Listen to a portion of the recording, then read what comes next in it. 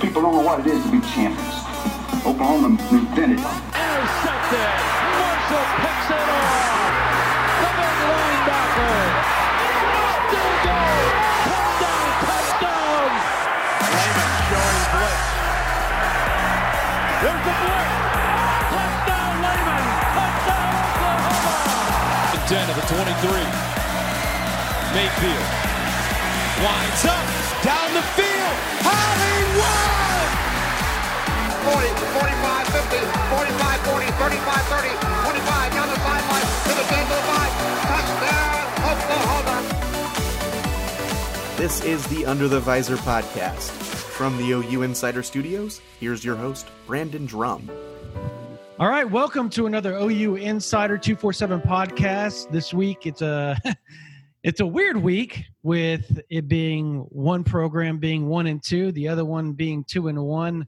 2020 at its finest. We're not used to seeing that from either program, but it is OU Texas weekend, as weird as it sounds. And with that, I have myself, Joey Helmer, Colin Kennedy, and now we have Texas's own Mike Roach from Texas 247 joining us. Mike, how's it going, man? I'm good, fellas. How are y'all? Oh, you know, it has been a weird week covering the OU beat, if you could only imagine. But it's still like the juice of Texas OU never goes away. Like regardless of the records or whatever, I understand both teams are not in the place they want to be right now. But man, the juice is the juice. It always has been, always will be. It's what makes it the best rivalry in the country.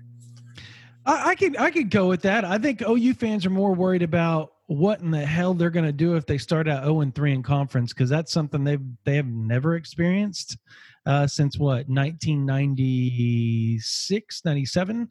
I mean, it's been 23 years since they've been in this situation, and to have them playing the way they are, and it's not that they're playing like horribly bad. They've lost both games by a grand total of 10 points, but it's been bad play that's cost them in the fourth quarter. And I think Oklahoma fans in general, and even the coaches, are probably scratching their head trying to figure that out. As far as Texas goes, after that last week's loss to TCU, can you kind of break down how everything is going and how, I guess, what is the vibe down in Longhorn country? I think it's probably similar. After with bringing in two new coordinators this year and basically a whole new coaching staff, there was a lot of excitement. And they went out and beat a really bad UTEP team in week one, and it beat them like they should beat a really bad team. And I think that was a little bit exciting to fans because there's times in the past where Texas hasn't beaten teams like that.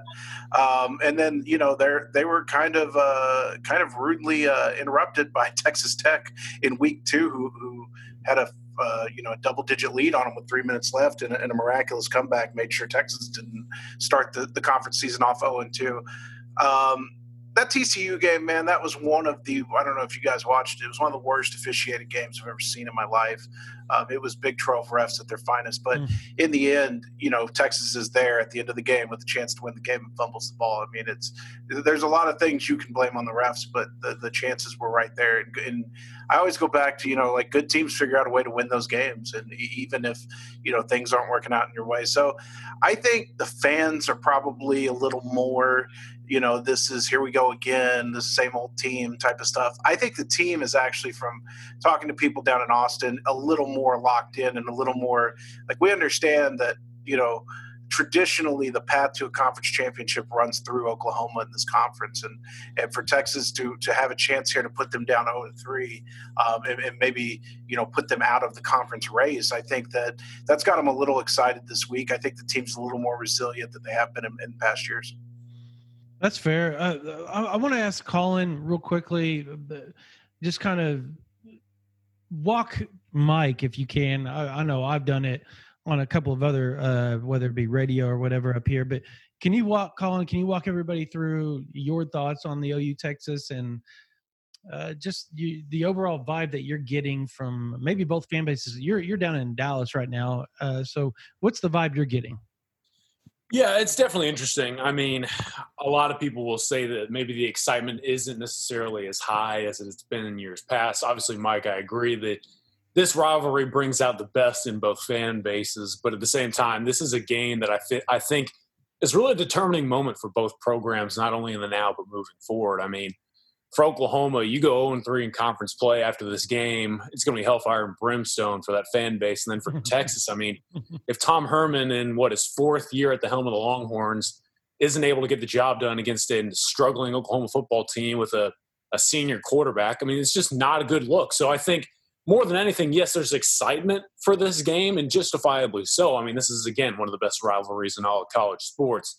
But at the same time, I think there's a lot to lose at the same time that there's something to gain from this game. I think this will be a measuring stick for not only the season, but the status of the programs moving forward. And I think everyone realizes that, and that's going to be reflected once these teams take the field. Joey, what's your overall take on this? I mean, it is OU Texas weekend. There's only going to be, a quarter of the audience there right now, as far as we know. I don't know that they're going to be there. Old ladies flipping both sides off when they come in on the bus this year, because obviously the state fair is not going on. So what's your what's your overall take as you are, and just want people to know he's live from Chile. So so there will be a little bit of background noise.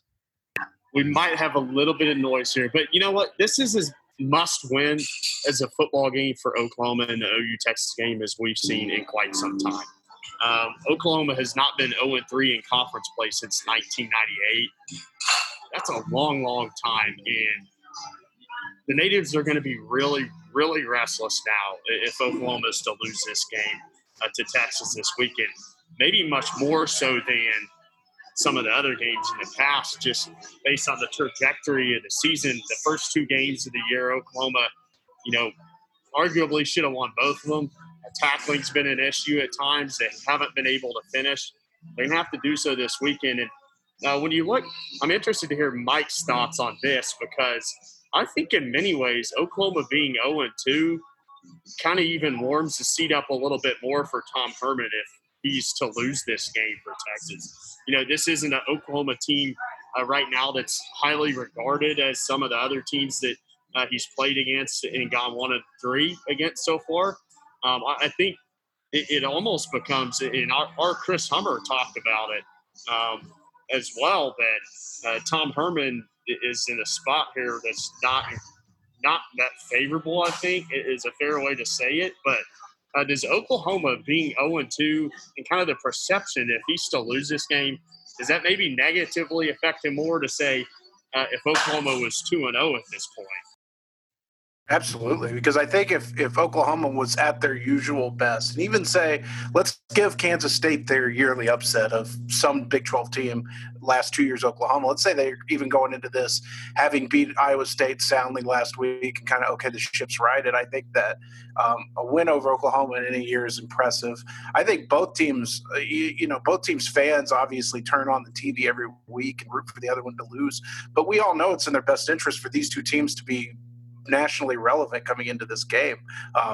For Oklahoma, who's fighting for a playoff spot every year, they need Texas to be an impressive win on that resume early on, and for Texas, trying to get back into that playoff picture, the same thing. So I think absolutely it increases the pressure on Tom Herman. And I remember flipping over last week to the Oklahoma-Iowa State game, and I told my brother at the time, I said, this is the worst nightmare, I think, for Texas, because it's hard to see an Oklahoma team going 3 straight losses. I can't remember the last time I've seen it. So, I mean, you really want them, you really don't want them backed up against a wall coming into Dallas, and when you really need a win as well. I think despite, the fact that these two teams may not be performing up to standards, that's what makes this weekend's game so interesting. Yeah, I also have another question for you, Mike, because I agree with everything you're saying on the Herman front. But with it being a free year, does Ehlinger come back for a 5th go at OU? I mean, is that something that people have Texas fans wrapped that around their head that they can that's a possibility? They've certainly talked about it.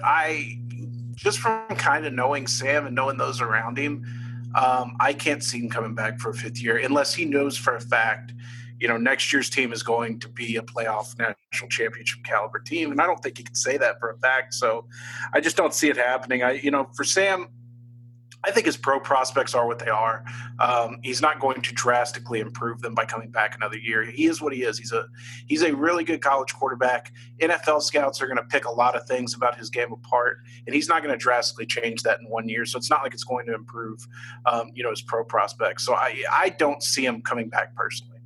Okay. No, I've always wondered that, but I haven't talked to you about that take yet. So I've always just it's been something that's been discussed on OU Insider. Just he could be the first QB to ever play 5, and more than that, actually, it'd be 6, wouldn't it? Because he played in the Big 12 title game, 6 OU Texas. And think about that. That's a crazy stat.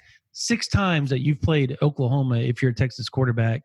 As far as this game goes, I just kind of what is, and we'll start with you, Colin. What is if you were going to break this game down into just your top 1 or 2 takes of what it's going to take for Oklahoma and or Texas to win the ball game, how would you explain that to somebody, and how would you, what is your overall take on how Texas could win, how Oklahoma could win, and what's it going to take for either one of those programs to come out on top in this odd Red River rivalry? Yeah, a couple of things. In speaking from a specific matchup standpoint, I look at this game and I go back to the old saying that games are won on the line of scrimmage. And heading into this season, Texas has an offensive line that it was very encouraged by in the offseason. Obviously, they have a pro-caliber left tackle, and they were able to keep TCU's defensive line off of Sam Ehlinger's 0 sacks created. But at the same time, I mean, it's a Texas offensive line that it sounds like it hasn't necessarily hit its ceiling yet. And when you look at Oklahoma's defensive line, I mean, they've just been bad, to be quite honest with you. There's been basically 0 push. They've generated 1 sack over the past 2 games respectively. And I believe last week against Iowa State, they had a grand total of 4 tackles for loss, and only 2 of them were generated by defensive linemen. So Texas can really separate itself from Oklahoma on the line of scrimmage, because I think they have the advantage defensive line-wise for sure, especially with Oklahoma's offensive line being, again, not good at all. And so it's really about, from a matchup perspective, who is going to win that battle in the trenches. I think Texas has the advantage right now for sure. And that's probably why I was a little bit stunned to see Oklahoma favored in this game, because it doesn't take much to see on film who is going to win the battle on the line of scrimmage just on paper. But if OU's offensive or defensive line show up, that makes this game a lot more interesting to me. And then kind of going into the second point, for me, if you just take all the matchups away, Oklahoma needs things to go right, and Texas has to see things go wrong. Because, for example, I mean, Texas – so many things went their way in that game against Texas Tech that they ended up getting a pretty big comeback win in a game that neither team really looked that good in. And I think for Oklahoma, they've just seen a lot of things go the opposite direction, and everything has kind of collapsed, fallen apart, and they just can't stop the floodgates from opening. And so for Oklahoma, you have to not only make sure that you're not seeing some sort of catastrophic collapse once things kind of start going the other direction, but you also have to make sure that at some point there's some sort of momentum boost that goes your way and you capitalize on it. And for Texas, if they're able to see some more things go their way, like that Texas Tech game, or if they're able to see some things go the other direction, like they saw maybe against TCU, that's to me what's really going to be determining in this outing. And I think it's going to be very fascinating to follow. Joey, what's your top 1 or 2 reasons why Texas could win, top 1 or 2 reasons why Oklahoma could win this ball game? Well, to me, I think Alex Grinch spoke about it today when we talked to him. Look, Texas's offense is going to be tough to stop because of the challenges that Sam Ehlinger presents in the run game, right? Like, Oklahoma is going to account for that, and they're going to have to in this football game. I think something that we talked about on the post game the other day, though, when you look at this OU-Texas game, when you look at Red River, typically the team, and Colin alluded to it as well, typically the team that wins this game is, 1, the team that's more physical in this game, and 2, the team that runs the football best in this game.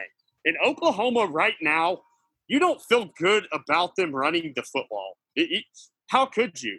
They haven't averaged more than 4 yards per carry in like 5 straight games, I think the number is. And that's incredibly concerning. If they're not able to run the football in this game, then that puts Spencer Rattler, a redshirt freshman quarterback, against an incredibly experienced quarterback in Sam Ehlinger, who, is going to have the upper edge in that regard. He's not going to be nervous coming into this game. He's seen it. He's gone against a number of different Oklahoma quarterbacks. You can't say the same about Spencer Rattler going into this game. And so that could become a problem. If Oklahoma is not able to run the ball, then Texas is going to be able to pin back and really come after him. So to me, I think that's a couple of the key factors. Who's going to be more physical and who's going to run the football better? Mike, what's your take? I know that Texas it's probably similar, but it's always interesting to get the Texas side on. Do you see how Texas could win this ball game? How do you see how Oklahoma could win this ball game? So I totally agree with Colin and Joey that typically whoever's more physical and whoever runs the ball better wins this game. I mean, I think back to the years in the recent years that Texas has won the game. Think back to 2018. I mean, short of a really freakish Kyler Murray comeback effort, that was a dominant performance by the Texas offense that basically just ran it down their throat with Sam Ehlinger running quarterback power play after play after play, and they couldn't stop it. They were able to really bully them on that day, and that's what really sticks out to me, definitely up front. But, I think that, Colin talked a little bit about the Oklahoma defensive line. I think the throw the records out the window thing matters in rivalry games like this, because if I recall correctly, coming into last year's game, Oklahoma's defensive line was also being criticized for not generating a ton of pressure, not being able to get to the quarterback, and they bothered Sam Ehlinger the entire game. I mean, I think they had 7 or 8 sacks in that game. So I think that stuff kind of gets changed out when it comes to rivalry games. I said this, so I just pulled up a text I sent a couple weeks ago to a group of friends, and this was when I was watching the first half of Oklahoma-Kansas State. And I said, here's my way too early take on Oklahoma. They're not nearly as dangerous this year on offense. I said, Rattler might be the best arm talent guy they've had, but he doesn't look like he's nearly as dynamic with his legs as the other guys. And Oklahoma doesn't appear to be able to conventionally run the ball without a lot of trickeration. And obviously losing a guy like Kennedy Brooks and Trey Sermon transferring, they've lost a lot of talent in that running back group. I think Texas wins this game by putting the pressure on Spencer Rattler, making him – the one thing I've seen from Spencer Rattler that I would classify as a negative is he trusts his arm a little too much. I think he tries to force in some spots at times, and he'll make some bad decisions at times because he's young. I think that if they can put the pressure on him, cause a couple of those, and just run the ball and control the clock, I think that's how they win the game. For Oklahoma, I think that they are still they may be a wounded animal, but they're still a dangerous animal. Any Lincoln Riley team, while it's still breathing, can score points. And so I think for Texas, they've obviously struggled against the pass a little bit this year. I would really, if I'm Oklahoma, I would really love to see those young receivers step up and deliver something special. Some of those big performances we've seen from guys like CeeDee Lamb and Hollywood Brown in the last couple of years. And that's how Oklahoma wins the game to me. The more fascinating thing, I think, is for Rattler to get his first start in this game in a stadium with no fans, I think is really interesting, because he's not going to be under the usual pressure cooker. So that might be a little bit of an advantage as well. Yeah, we talked about that last in the post-game podcast. We kind of brought up the fact that for all intents and purposes, this is actually going to be a good thing for Spencer, because he's not going to have to deal with being told he sucks in a multitude of different ways by Texas fans when he goes back to the sidelines. I mean, some of the things I've heard, some of the things that OU fans say to Texas players and Texas fans say, and it is not PG-13. It is not rated R. It is, I would say you can't rate it because it's nasty stuff that they say to them. And the fact that they're not going to be able to do those type of things this year and get in the head, it's actually going to be a positive for Spencer being as young as he is. He's not going to have a fan getting in his head when he walks by. I mean, a play enough is bad enough. If you throw an interception in the game of this magnitude, that's already going to be in your head. You have thousands of fans telling you, and chanting at you about it, that gets in your head even more. So it's interesting to see how Spencer's going to be able to handle just the pressure cooker that it is. And the fact that there isn't a lot of fans in there, that's a good point, Mike. I mean, that's interesting. For me, I agree. The physicality, that is always some, and even the OU coaches and players talked about this week, the most physical team wins this ball game each and every year. And this game is going to be physical no matter how you slice it. Creed Humphreys said it's a war for all intents and purposes. It doesn't matter how many fans are in there. The players don't like each other, and the teams don't like each other, and the coaches seemingly don't really get along. The Twitter beef that they go through all the time. I mean, so it's a heated rivalry. There's not a lot of love between the two, and they get after each other. So you guys are right. The most physical team is gonna win this ball game. Go ahead, Colin. Yeah, I just wanted to add something to this as well, because we're talking about physicality and aggression, and Kenneth Murray contributed a ton of that last season for Oklahoma. Now, Brandon, I wanted to bring this up, and it just hit me because I think fans will really enjoy this for both Oklahoma and Texas. One of the things that I wrote about in my post-game takeaways last season was Alex Grinch waited until last year's game against Texas to roll out his dime package. And that's not necessarily significant when you say that on face value. But what made it so effective, guys, is if you'll remember, Grinch not only brought out an additional defensive back, but he slid down Kenneth Murray to basically like a wide 9 technique on the defensive line, essentially vacating the center of the field. And why that was so good to use against a team like Texas is because when you're facing a guy like Kenneth Murray, it doesn't matter if he is lined up at a position like inside linebacker, or if he's lined up at the wide 9, you have to account for him. And if he's lined up there on the defensive line, you can't just ignore him. So Texas was forced to slide their protection to account for Murray, which then opened things up for all of that sack creation that Mike talked about. I mean, Jalen Redmond got in the backfield, Neville Gallimore got in the backfield, but with Kenneth Murray gone, and not having that presence to kind of draw the attention away from the other defensive linemen on this roster, that's what's really concerning to me, Brandon. I don't know how Grinch goes about replicating that. I don't think he can, to be quite honest with you, because I just don't know that Murray's skill set can be replicated. Yeah. But that's something that could really determine how this game goes is, I mean, does he find a way to divert Texas's attention offensively in some other manner? Well, interesting you bring that up. And I was about to say this part of the game that's interesting to me, and that is Ronnie Perkins. We haven't got to see what he's going to be like this year. He's going to be playing this weekend. He's finally cleared. I got that confirmed. Is that official? I got that confirmed earlier, yeah. So okay. He is playing. So I wrote, I don't know when this podcast comes out, but I wrote something for Friday morning, basically the 10 recruitments that shaped this Texas OU game, basically 5 on each side of these were common recruits. This side won these guys, this side won the other. How will they affect the game? And a big part of that was Ronnie Perkins, but I wrote it like I don't know if he's going to be clear or not. So wasn't sure on that one. Yeah, he's playing. Okay, so I'll go ahead and share this on the podcast. Yeah, I'm about to put it up on the board as well. I wrote about it yesterday and that he's likely to play. I talked to another source today. Ronnie is working with the ones right now, and he is going to play. He's playing. According to this source, once again, saying, yeah, he's cleared. He is going to play.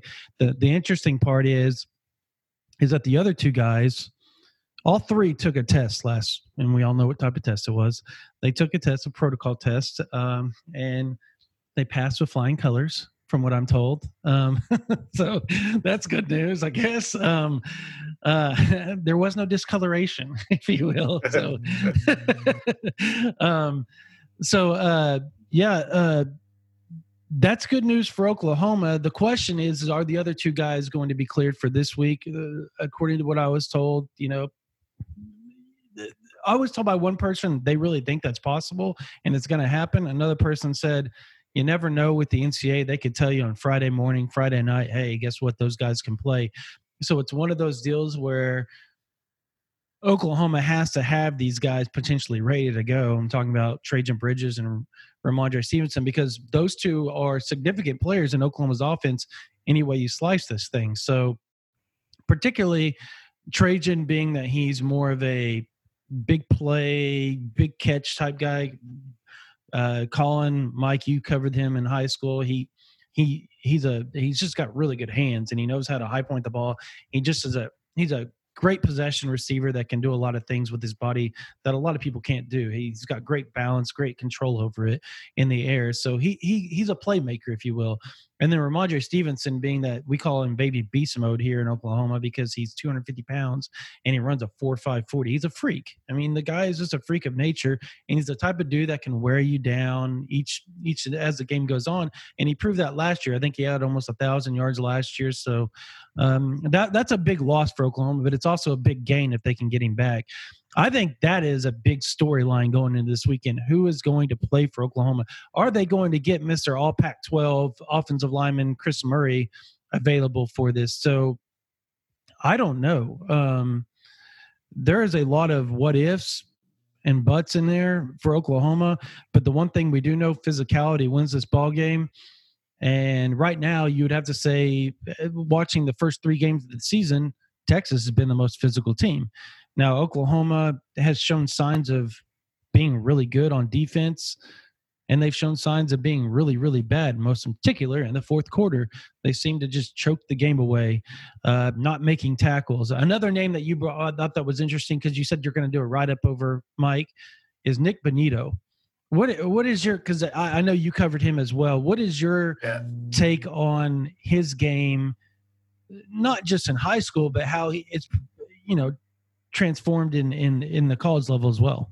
I'm going to answer your question, but first, I think the most fascinating part of my life now in this job is that, like candidly, as a kid growing up in Texas, rooting for Texas, hating Oklahoma, could not ever imagine liking them. And now there's legitimately like 4 or 5 of the kids I covered that I absolutely love, would take a bullet for playing in Oklahoma.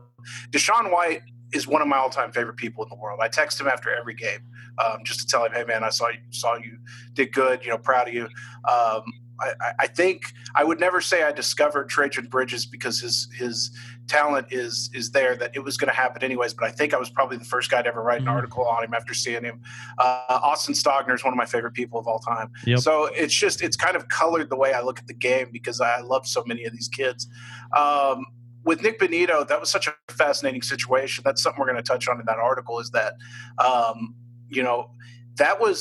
guy was Texas all the way on like the day before signing day. He was going to announce to Texas, had given them a silent commitment, and then ended up flipping to Oklahoma, and has been a really big part, I think, of the good things that have happened in Oklahoma. I haven't got to watch all of their games this year, but every time I turn it on, I see him kind of forcing some pressure off the edge.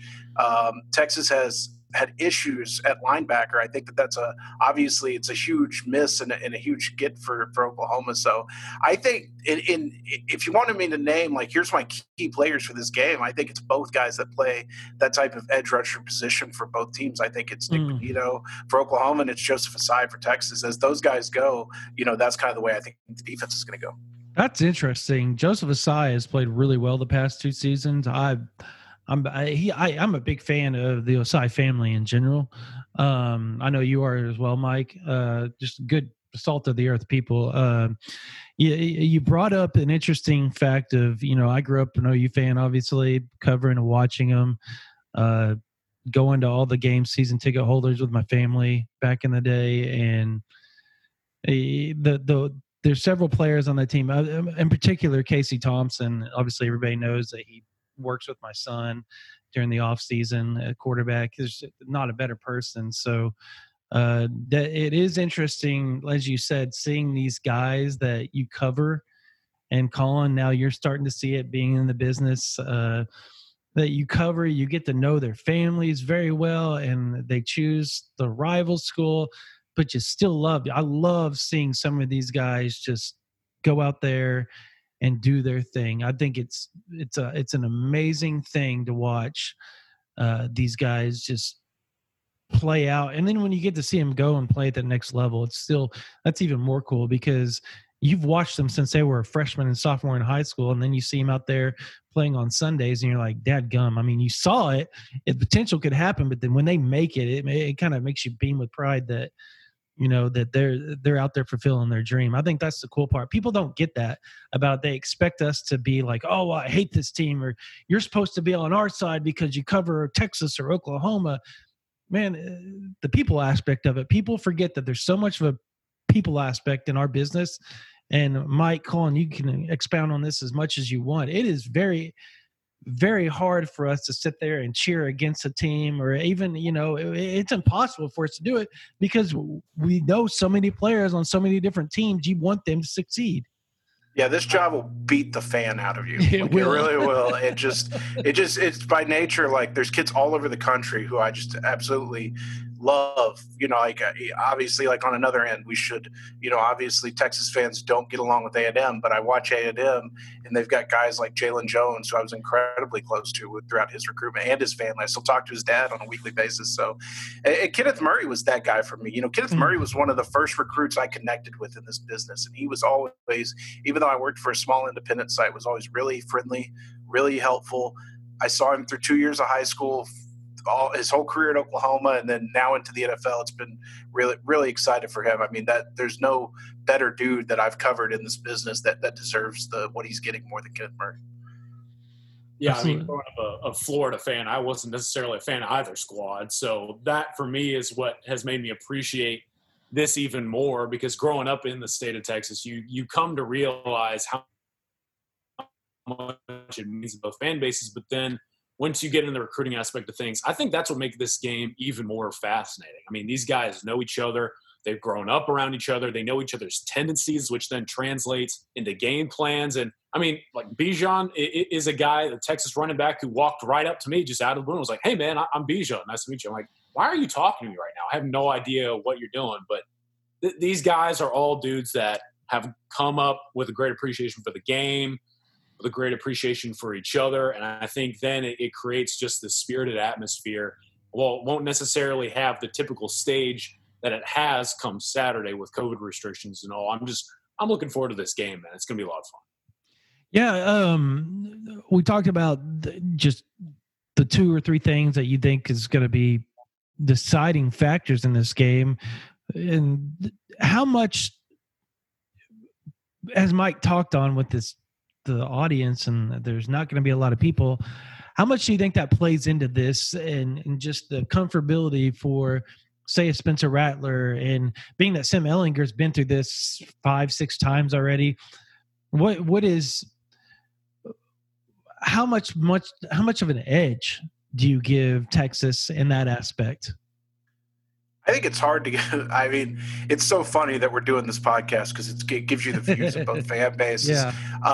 Like, I know I've read y'all's board, and I go to, it's, first of all, I laugh every Saturday when, like, a team loses and I go to their board and it's like fire Lincoln Riley, or, fire. I went to the Alabama board last year after they lost to Auburn, and it was just like, Saban's done.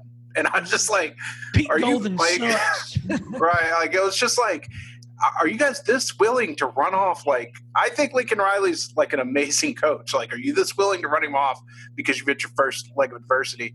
But reading your board, it's like, yeah, it's as sad as our board. And that's the thing, is I think you guys are looking at this as like, all right, well, tell us about the edge Texas has. And I'm looking at this like, I can't say for sure I think Texas has an edge with the way they played in the last 2 weeks. I mean, it's just, I think this is 2 struggling teams right now, and the one who struggles less is going to win this game. I think that it's probably a good get your mind right. Let's rewrite the ship game for both teams. But I mean, and I could see, maybe both teams go in different directions based on who wins or loses this thing. But I'm not sure Texas has a clear edge. They probably have the experience edge, but I don't know how much that's going to play without, the usual noise. I mean, Spencer Rattler's not going to have to take a snap backed up into the Texas end with all those fans behind him screaming. And that's an advantage over what it would normally be for him. I think experience matters, but like I said, with a lot of the juice taken out of it, I'm not sure, anybody's got an edge at this point. Yeah, Joey, what's your take on the edge? I think Mike had a pretty good synopsis of it, but what's your take on it? Well, I agree with everything you just said, right? Like, this is a completely different OU Texas game than we'll have ever seen. I mean, Spencer Rattler's not going to be taking a snap backed up in the Texas end. Sam Ehlinger is not going to be taking a snap backed up into the Oklahoma end by the tunnel. Like, it's not going to be a complete 50-50 split like we've always seen. The atmosphere, it'll still be good, right? It's still two teams, two rivals that hate each other, but it's different. There's no question about it. Lincoln Riley has talked about it.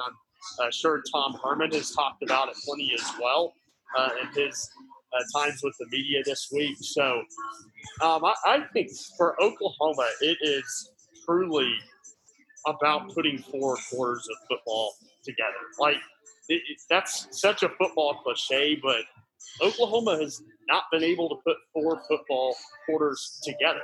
They've collapsed in the fourth quarter the last 2 games that they played against K-State and Iowa State. They fled in the fourth quarter in both of those. And, you obviously don't want to be trailing against Texas in this football game if you're Oklahoma, and vice versa, obviously. But you feel like if you have the lead at some point, you're going to be able to make those plays. To me, I think Oklahoma has to lead this game going into the fourth quarter. I haven't checked the line today. Yesterday, I know it was Oklahoma by -2. But to me, I think it's a total pick. I really agree with what Mike said as far as it's hard to give the edge to Texas. It's really hard to give the edge to Oklahoma based on what we've seen. And again, the experience factor does matter to me. The fact that Sam Ehlinger has played in this game several times. But to me, if Oklahoma is going to win this game, they're going to be leading this game in the fourth quarter, probably going into the fourth quarter and be able to hold on. Yeah, let me just add to that. The stat came out last week and was added too after the TCU loss. Tom Herman is 1-11 when trailing going into the fourth quarter. So I think that's obviously a huge part of it. Obviously those records can change and things can go different, but going with the numbers, that's obviously shows a trend. And I think what's really going to be interesting as well when you bring up those fourth quarter struggles for both teams is the concept of leadership. And the edge, Brandon, will go to the team that is able to contain momentum swings from the opposing squad. And that just comes down to who has those vocal presences or those guiding presences to lead them through not only the fourth quarter, but the 3 quarters beforehand. And I think for both squads, that's kind of the question that has to be answered in this game. I think Texas has the current advantage when it comes to leadership, but at the same time, I mean, this could be that stage that Oklahoma players need to elevate themselves into some of those leadership roles that we've touched on so much. So that, for me, is what's going to be very deciding fourth quarter or the 3 quarters beforehand, whose leaders are able to direct their squads to victory. And I think while Texas right now has guys who may be a little bit more established from a leadership perspective, Oklahoma has the guys, and they'll need to be able to establish themselves during the action once Saturday arrives. Yeah, no, I'm with you guys. I think that there is a lot of different ways you can cut and slice this game as far as advantages and disadvantages go. But in the end, I think it's just 2 teams trying to grasp and figure out who they are as an identity. And that's, to me, on the Texas side of things, I think it's odd, but it's also so very 2020 because you have Sam Ehlinger back, you have a lot of guys back, and you're set at the QB position. Obviously, Oklahoma is, but it's a brand new QB. I wonder what these struggles, before we get into the recruiting and the pick real quick, and I'll give my take real quick on this as well, but what is, or how much do you consider the COVID and the 4 months off and all this stuff? How much do you think that's played into just the lack of consistency with both programs? To me, I think it plays, and people get tired of that COVID excuse, but it's real. You don't get that winter workout. You don't get that spring. You don't get that off season. You don't get all that stuff. I just think that hurts leadership, building the leadership, as far as the trying to think organically, you know what I'm saying? I think that hurt both programs, all programs. And that's why you're seeing this year be such a weird year. What if it's last week, 6 unranked teams beat ranked teams or something to that extent? And was that week 3? How many more times do you think that you're going to see that? If the Big Ten doesn't think they're going to see that and the Pac-12 doesn't think they're going to see that, they're smoking crack. That's going to happen in that league as well, because I don't think you're going to see any team go unscathed this year. I just can't see it happening. Am I off base on that? I mean, maybe Alabama, Clemson, those elite teams, maybe Ohio State. But, yeah, I mean, it's tough. I mean, in Texas' case, trying to install a new offense and a new defense with no spring. Yeah, that's a good point. No limited. I think that's where we're seeing a lot of these discipline issues, a lot of the penalties and things like that. And, I think people may be tired of hearing the excuse, but nobody's ever had to play a season under these conditions. And so, I think that even just the crowd thing, I mean, I understand the need for no crowds, and I definitely agree with it. But how different is that Kansas State game if Owen Field can get cranked up a little bit, in cases? I think that there is no home field advantage anymore. There is no, for a team like A&M who relies so heavily on the 12th man, how much can they – can those things change the game for them? So, I think it's a totally valid excuse, and I think that most teams are going to struggle. And it's easy for the Pac-10 or the Pac-12 and the Big Ten to sit around and laugh and point, but you're going to be up next, and we'll all see what you have too. So just be careful with that. It's the same thing I told people when early on when Tech I think got hit with a big COVID deal, and people were pointing and laughing, and I was like, it could be anybody. It could be anybody's school. So don't be too quick to point and laugh at this sort of thing, Yeah, no doubt. Colin, what, do you got anything on that? You're on mute, buddy. You're on mute. I mean, it's just common sense. I think that Mike brought up a good point in the fact that both units for Texas are going through a new defensive coordinator and offensive coordinator shift. Oklahoma's a young football team, and the less time you spend practicing or being together as a team, it's going to show on the field. And that's what everyone in college football is facing right now. So I think that anyone who wants to ignore that quote-unquote excuse is just kind of be a little bit ignorant of the current situation we're facing in the sport. Yeah. But at the same time, I mean, it's going to be ever more prevalent once some of these other conferences start playing football. Absolutely. So I want to add something to what Mike said about the home field advantage thing, because I think it's really applicable, not necessarily just to this game, because obviously it's neutral, but you've seen in the NFL this year, right, where the road team goes in and typically they're going to have a silent snap count. That's not the case this year. And so, this has completely neutralized how a road team operates offensively when they go into another team's stadium. They don't have to go with that silent snap count. And they, you've seen on a number of occasions they've been able to draw the other team off sides in their home stadium. So there's just such a different dynamic this year when it comes to that, along with so many.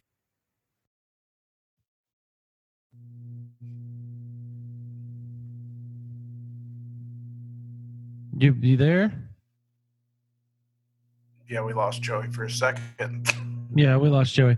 Okay, well, so he's back. Joey, what'd you say? It's a different dynamic. What? It's just a different dynamic when you talk about how you run the offense in another team's stadium right now. You're able to draw them off sides in their own stadium because you're not using that silent snap count. You can go with the hard snap and draw them off sides. So there is just so many different dynamics this year. And obviously, as Mike said, with Oklahoma with respect to that K-State game, it wasn't necessarily, a true home field advantage. That's one of the examples of it, right? Like the crowd can get cranked up.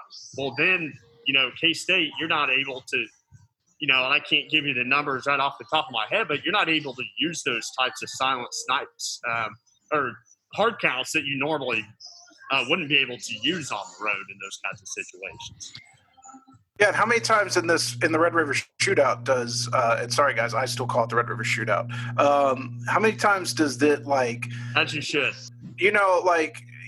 I think back to a couple years ago, that 2018 game, Texas is dominant. They're going into the fourth quarter up a couple scores. The Texas end is going nuts. And then all of a sudden it takes one play. It changes the momentum, and that Oklahoma side starts going crazy, and the team starts feeding off the crowd, and the crowd starts feeding off the team. And it seems like this overwhelming wave that you can't stop at times. And so I think that that's just such a huge part of the game. It's hard to quantify. It's hard to say what the crowd leads to, but in a game like this, it's definitely, it's going to be completely different without it. Oh, absolutely. Absolutely. Real quick, before we get to just a couple of quick recruiting questions, everybody kind of give your takes on the game. I'll start out with my prediction, and I know people are going to, mind you, we're recording this on a Wednesday, so don't shoot me if I change it on Friday. But as of Wednesday, October, whatever day today, I don't even know what today's date is. That's how bad it's 7th, October 7th. Okay.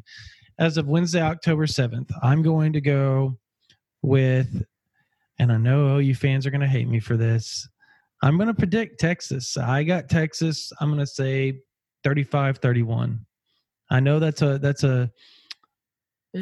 I don't want to say that I feel real comfortable with that pick, because I can totally see OU winning this ball game in a variety of ways. I do think the Ronnie Perkins thing is massive for OU, getting him back. I just don't know where this team is confidence-wise.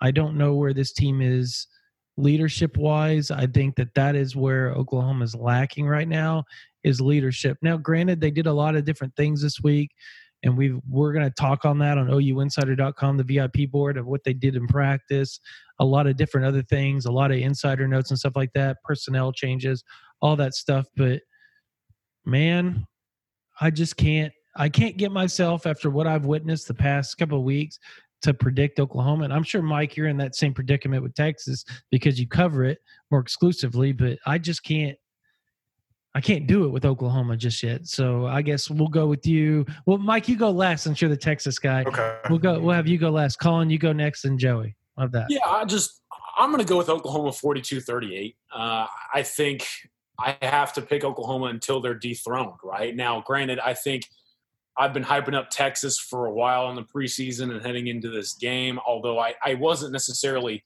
thrilled with what they showed against Texas Tech or TCU, obviously. I just think, though, Oklahoma, if Alex Grinch is able to find some sort of personnel package that works similar to that dime with the wide nine and Kenneth Murray from a season ago, then maybe they're able to do something to kind of disrupt Sam Ehlinger and that offense. But I'm expecting plenty of points to be scored. Obviously, both teams are struggling tackling-wise, and there may be a little bit of identity issues on both defensive units. So I'm going to go 42-38 Oklahoma, but I would not be surprised in the slightest if Texas wins this one big. So, I don't feel great about it. I have a feeling we're probably going to be split between the four of us here. But I'm going to go with Oklahoma in this game, and primarily for three reasons. Reason number one, I think Mike brought up earlier really good. Kind of people jumping on Lincoln Riley after the game. Number one is Lincoln Riley. I just have a real trouble seeing him go 0-3, start 0-3 in this league. To me, it's hard to believe that he won't have Oklahoma prepared for this football game. Number two, Ronnie Perkins being back to me is absolutely massive. He's a guy, when we talk about turnovers and Oklahoma not being able to create turnovers, he's a guy that can get in the backfield, I feel, and all by himself create a turnover and is a true difference maker up front that quite simply Oklahoma has not had. And number three, Spencer Rattler in this football game. We talk about the pressure of a guy going into his first Red River Showdown, and I think I've talked about it quite a bit today, how Ehlinger kind of has that edge. But to me, the pressure isn't necessarily going to be on him like it would be in a normal Red River Showdown if the crowd was completely full and there was that 50-50 split. I think he's going to play a little bit looser than he otherwise would. Again, that's not necessarily addressing anything on the Texas side of things. But to me, those are three reasons why I think Oklahoma guys, it's a total toss-up. But I'll say 34-31. Okay, so I also would have this as a pick 'em. I guess somebody's got to be a favorite most times, but to me, it's a toss up. I'm going to go with. I actually sent my prediction into our managing editor just before this podcast, so I'm going to go based off that since that's going to be written. I can't give two different ones. I've got let's see. I think Oklahoma, like I said, they're ripe. I mean, they're as ripe as they've been in years for the picking, but I don't know that Texas is the team to do it. Now, if I go back and look at the first 2 weeks, I can excuse some things for Texas. I can tell you that special teams was an abomination against Tech, and without that, that would have been a 20-point win. I could tell you that the officiating was a god-awful against TCU, and they cleaned a couple things up, and they should have won that game. The problem is they didn't, and there's not a lot of evidence that I should expect them to start automatically just cleaning those things up. So I actually am going to go with, and I think I've done this the past few years, I think I've gotten this game wrong every year I've been a professional writer. I think that every time I pick Texas, it's Oklahoma, and every time I pick Oklahoma, it's Texas. Call it the subliminal jinx or whatever. I've got Oklahoma 37-34. Wow, so I'm the only one that picked Texas? It is on an island. Wow. And you want to know the best part about this is the Texas fans on your site, Mike, are going to be like, oh, he's not a homer. He picked Texas to win. Well, that only if Texas wins. Yeah, that's true. Like that's I'm how gonna it be, works. but I'll be hated on our site, so it's all right. It'll even out. I guess lastly, real quick, for the last 5 minutes, we'll cover the recruiting. Mike, Texas recruiting. How have you seen this 2021? Obviously, 2022 started out with a bang. Anytime you get the number one quarterback, the number one player in the country, but how do you see all this stuff playing out? And most specifically, I think for both parties here, I think Savion Byrd's going to be the topic. And I know you wrote something the other day. We both have differing. Obviously, you talked to him, and whenever I talk to him, I get an Oklahoma feel. So that's the weirdest part about when talking to a kid. Two people can get two separate things, and kids are really good about playing sides too. People need to remember that they're not stupid. They're not stupid. But what's your overall take on the Savion Byrd recruitment? It's been wild on our end. I don't know about you guys. So I'll tell you the story of the Savion Byrd. He and I have not talked in forever, and I've known him since he became a starter at Duncanville. Like, I live in this area. I'm at Duncanville quite a bit. It's hard for me to not know Duncanville kids well. Yeah. And he and I always talked. We were always close. And then when COVID hit, it was really hard to get him on the phone, and I didn't have my usual opportunities to see him at a camp or practice and stuff. So I finally run into him at his game last week. And me and him went back and forth a little bit because he said, oh, you didn't tell me you were coming out. And I was like, well, you haven't answered a text in 6 months. So, I don't really know what it would have done had I texted you. And we joked. And we connected over the phone over the weekend, had a long, what I would call a really honest talk. Like, you could tell with recruits sometimes when you get them to a part where it's like, it's less give me this quote and more like just tell me where things are going, things we're at. I got an LSU vibe from the call, but still talking to people around him, talking to even people at LSU, I still think Oklahoma is probably the favorite in this one. I think that, I think that for me, the biggest thing he said was he felt a little more comfortable with the LSU group of recruits than he did with the Oklahoma group of recruits, but there was also a lot of overlap in that group. He mentioned like Tristan Lee, who obviously both schools are after hard, and I think that could be a determination in his recruitment. I also think SMU has gone nowhere. I think that they are very much still a threat to land him. I would probably classify those are the top four. Those three in Texas, I would classify Texas as being in last place at this point. They've got a chance, but they're going to have to do a lot of work to really pass up everybody. I think that this probably comes down to Oklahoma and SMU, if I had to call it gut feeling right now. Yeah, so I got the same vibe. Okay, so at the Sooner Summit at the time, we're talking August 22nd, August 23rd, 21st, that type of area. I can tell you for a fact that Oklahoma got some they got some good vibes from him, if you will. And talking to him at the time, so did I. And so that was it was a weird deal to see. So, I asked somebody, a source on the Oklahoma side, about the Savion deal and about, why it hasn't come to fruition, because he was, at one point, it was my understanding he was trying to get a good a video made. So all that seemed to have stopped. And then I asked my source, and he said, well, that's just recruiting. So the Oklahoma people didn't seem to be worried about it. They seemed to feel confident of where they stood with him. And same with Tristan Lee. They feel like they're in the lead for Tristan Lee, which is just mind-boggling. But it's, I mean, if you see other sites putting in picks for Tristan Lee, and you see some people, you kind of start hearing things. Tristan Lee, it does seem like Oklahoma is making a pretty good push for Tristan Lee as well right now. And we were talking off air. There's a chance that Caleb Williams could be at the Duncanville IMG game this weekend with his dad. So there's that as well. So there's a lot of stuff that could happen. It all depends on how a couple other things with Caleb work out. And that's something that he'll have to talk to the public about, not me. But there is some potential news on his front as well here in the near future. Where do you see this Texas class ending up, Mike, real quick? It just all depends on how they close. And, they're still in it for a couple of big prospects. I think that they probably lead for LJ Johnson, the running back from Cy-Fair. I think that, they'd love to grab one of those big offensive linemen, because offensive line recruiting has struggled. So either Bryce Foster or Savion Byrd. I just don't see it happening for them. On the defensive side of the ball is really where they want to make it up, though. I think that, Albert Regis, the defensive tackle from LaPorte's announcing this weekend. I think Texas is in a very good position there. I think that they're top two for Shamar Turner.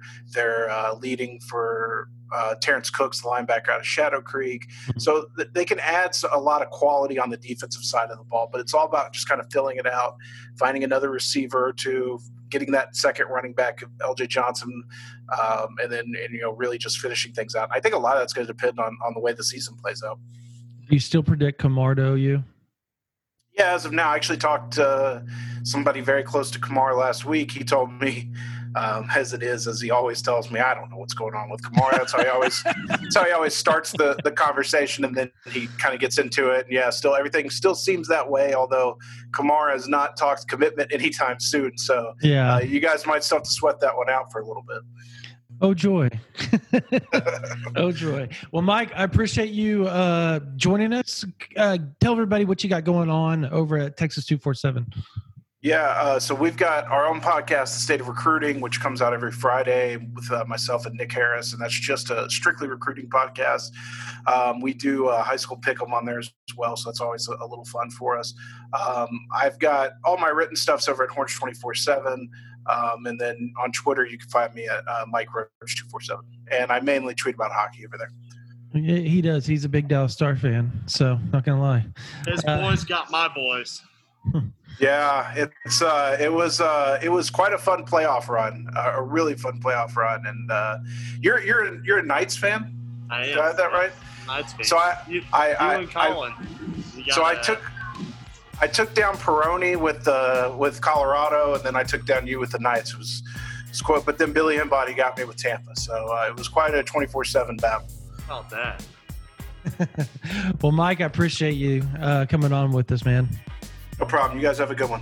All right, you too. That was Mike Roach from Horns 247 joining us. He's got to go cover a couple of high school things. Guys, thank you all for joining us. That's going to end it here for this Red River rivalry. Now I see why he calls it Red River Shootout. It's really hard to say. Red River Shootout, Red River rivalry matchup between OU and Texas this weekend. Colin, Mike, Joey, thank you for joining us. Make sure that you tune into everything on 247 Sports, OUinsider.com, Horns 247. There's a lot of stuff going on. Make sure you sign up, VIP members. Mike's the best that there is covering Texas recruiting. He's also really great help covering Oklahoma recruiting. Helps us up quite a bit. Colin, always bringing the goods on the VIP and free stuff when it comes to recruiting and team news. And Joey always bringing the good stories when it comes to Oklahoma team stuff. So thank y'all once again for joining us. This is going to do it for us here at the OU Insider Podcast. Signing out. Just want to make a quick note. I know we just ended this podcast, but something to touch on real quickly for you all that aren't on OUinsider.com or 247 Sports right now. If you can, please join. But as far as Ronnie Perkins goes, and this is information that our members have had for a little over 24 hours now. Ronnie Perkins, his availability, I know we talked about him playing earlier in the podcast. That isn't necessarily the case right now. At what point in time, and I'm not trying to get into a lot of stuff here that's real deep and thorough. If you want all that information, it is going to be on OUinsider.com, 247 Sports. We are doing 30% off right now, or you can join for $1 a month. There is big news supposed to pop later on this evening if you're listening to it on a Friday, so you might want to do that as well. Oh, and there's some other really neat recruiting stuff and team stuff. Talking about, we got injury reports, Seth McGowan updates. We have updates on all the other suspensions. We have Chris Murray updates as far as the UCLA all Pac-12 offensive lineman that transferred from UCLA, his availability and when Oklahoma might think that he could be available to play down the road. We also have other little information, nooks and crannies on stuff that's been going on behind the scenes. After the Oklahoma started a 1-2 loss, potential personnel changes defensively and offensively. Who could play running back? It's not just there's not just Marcus Major and TJ Pledger. There's other guys that Oklahoma has in the fold that they can play and fill in those positions, and we touched on that on OU Insider. Just a lot of things that you're missing out if you're not on OUinsider.com. We were also obviously the first to report the potential of Ronnie Perkins to play. We reported that last Friday afternoon. Coming to Texas now, things have not progressed the way Oklahoma wanted them to, as far as them doing everything that they needed to do to be eligible. And I'm talking not just Ronnie Perkins, I'm talking all three suspension guys, Trajan Bridges and Ramondre Stevenson as well. They did it. They did everything they could do. But right now, there's a lot of things up in the air. Obviously, the NCAA is weird, and they could come in last second and say, those guys can play. And at that point in time, you would suspect that Oklahoma's going to play Ramondre Stevenson and Trajan Bridges. Though I will tell you, as of earlier this week, those two were playing on the scout team, so we'll see. We'll see. Anyways, just wanted to touch on it. It is not set in stone. At one point in time, they thought it was going to be set in stone. Earlier this week with Ronnie Perkins in particular. That has not been the case at this juncture in time. I'm talking to you on a Friday afternoon, literally at noon. I'm re-recording this part for you guys. So just understand that may not be happening at this point. So just wanted to touch base with that for you guys and go ahead and just say that, it is what it is. Oklahoma's 1-2. They're heading into that OU Texas game against a 2-1 Texas. Sam Ehlinger is banged up. I do want to harp on that instance. He is banged up. There's a reason why he's played so up and down to start the season. So if Casey Thompson by chance does play, don't be shocked. You heard that here first as well. So there's a lot of things up in the air. Now, Ehlinger could go out and be awesome, but he is banged up. He is struggling right now physically. So we'll see how all that plays out tomorrow. I'm going to redo my pick. I'm actually swapping it, Oklahoma to win 35-31. After everything that I've heard, just the gut feelings and everything, I said I probably would change it. I'm changing it right here, right now, 35-31 Oklahoma. And that's going to do it right here. I just wanted to add those little nooks and crannies because we recorded this on a Wednesday afternoon. It's finally coming up on a Friday when we're releasing the pregame podcast. So I want to thank you all for listening to the OU Insider Podcast. I want to thank Mike Roach for joining us from Horns 247. He's amazing at his job, people. Amazing at his job. If you want to know Texas recruiting, that's your man right there. That is your man. I'm not talking about Texas Longhorns. I'm talking about Texas high school football. That is your dude. He helps me out so much, and I'm always super appreciative of Mike. I want to thank Colin. I also want to thank Joey for joining us. That's going to do it for this version of the 247 Sports and Under the Visor podcast. I'm your host, Brandon Drum. Thank y'all once again for joining us.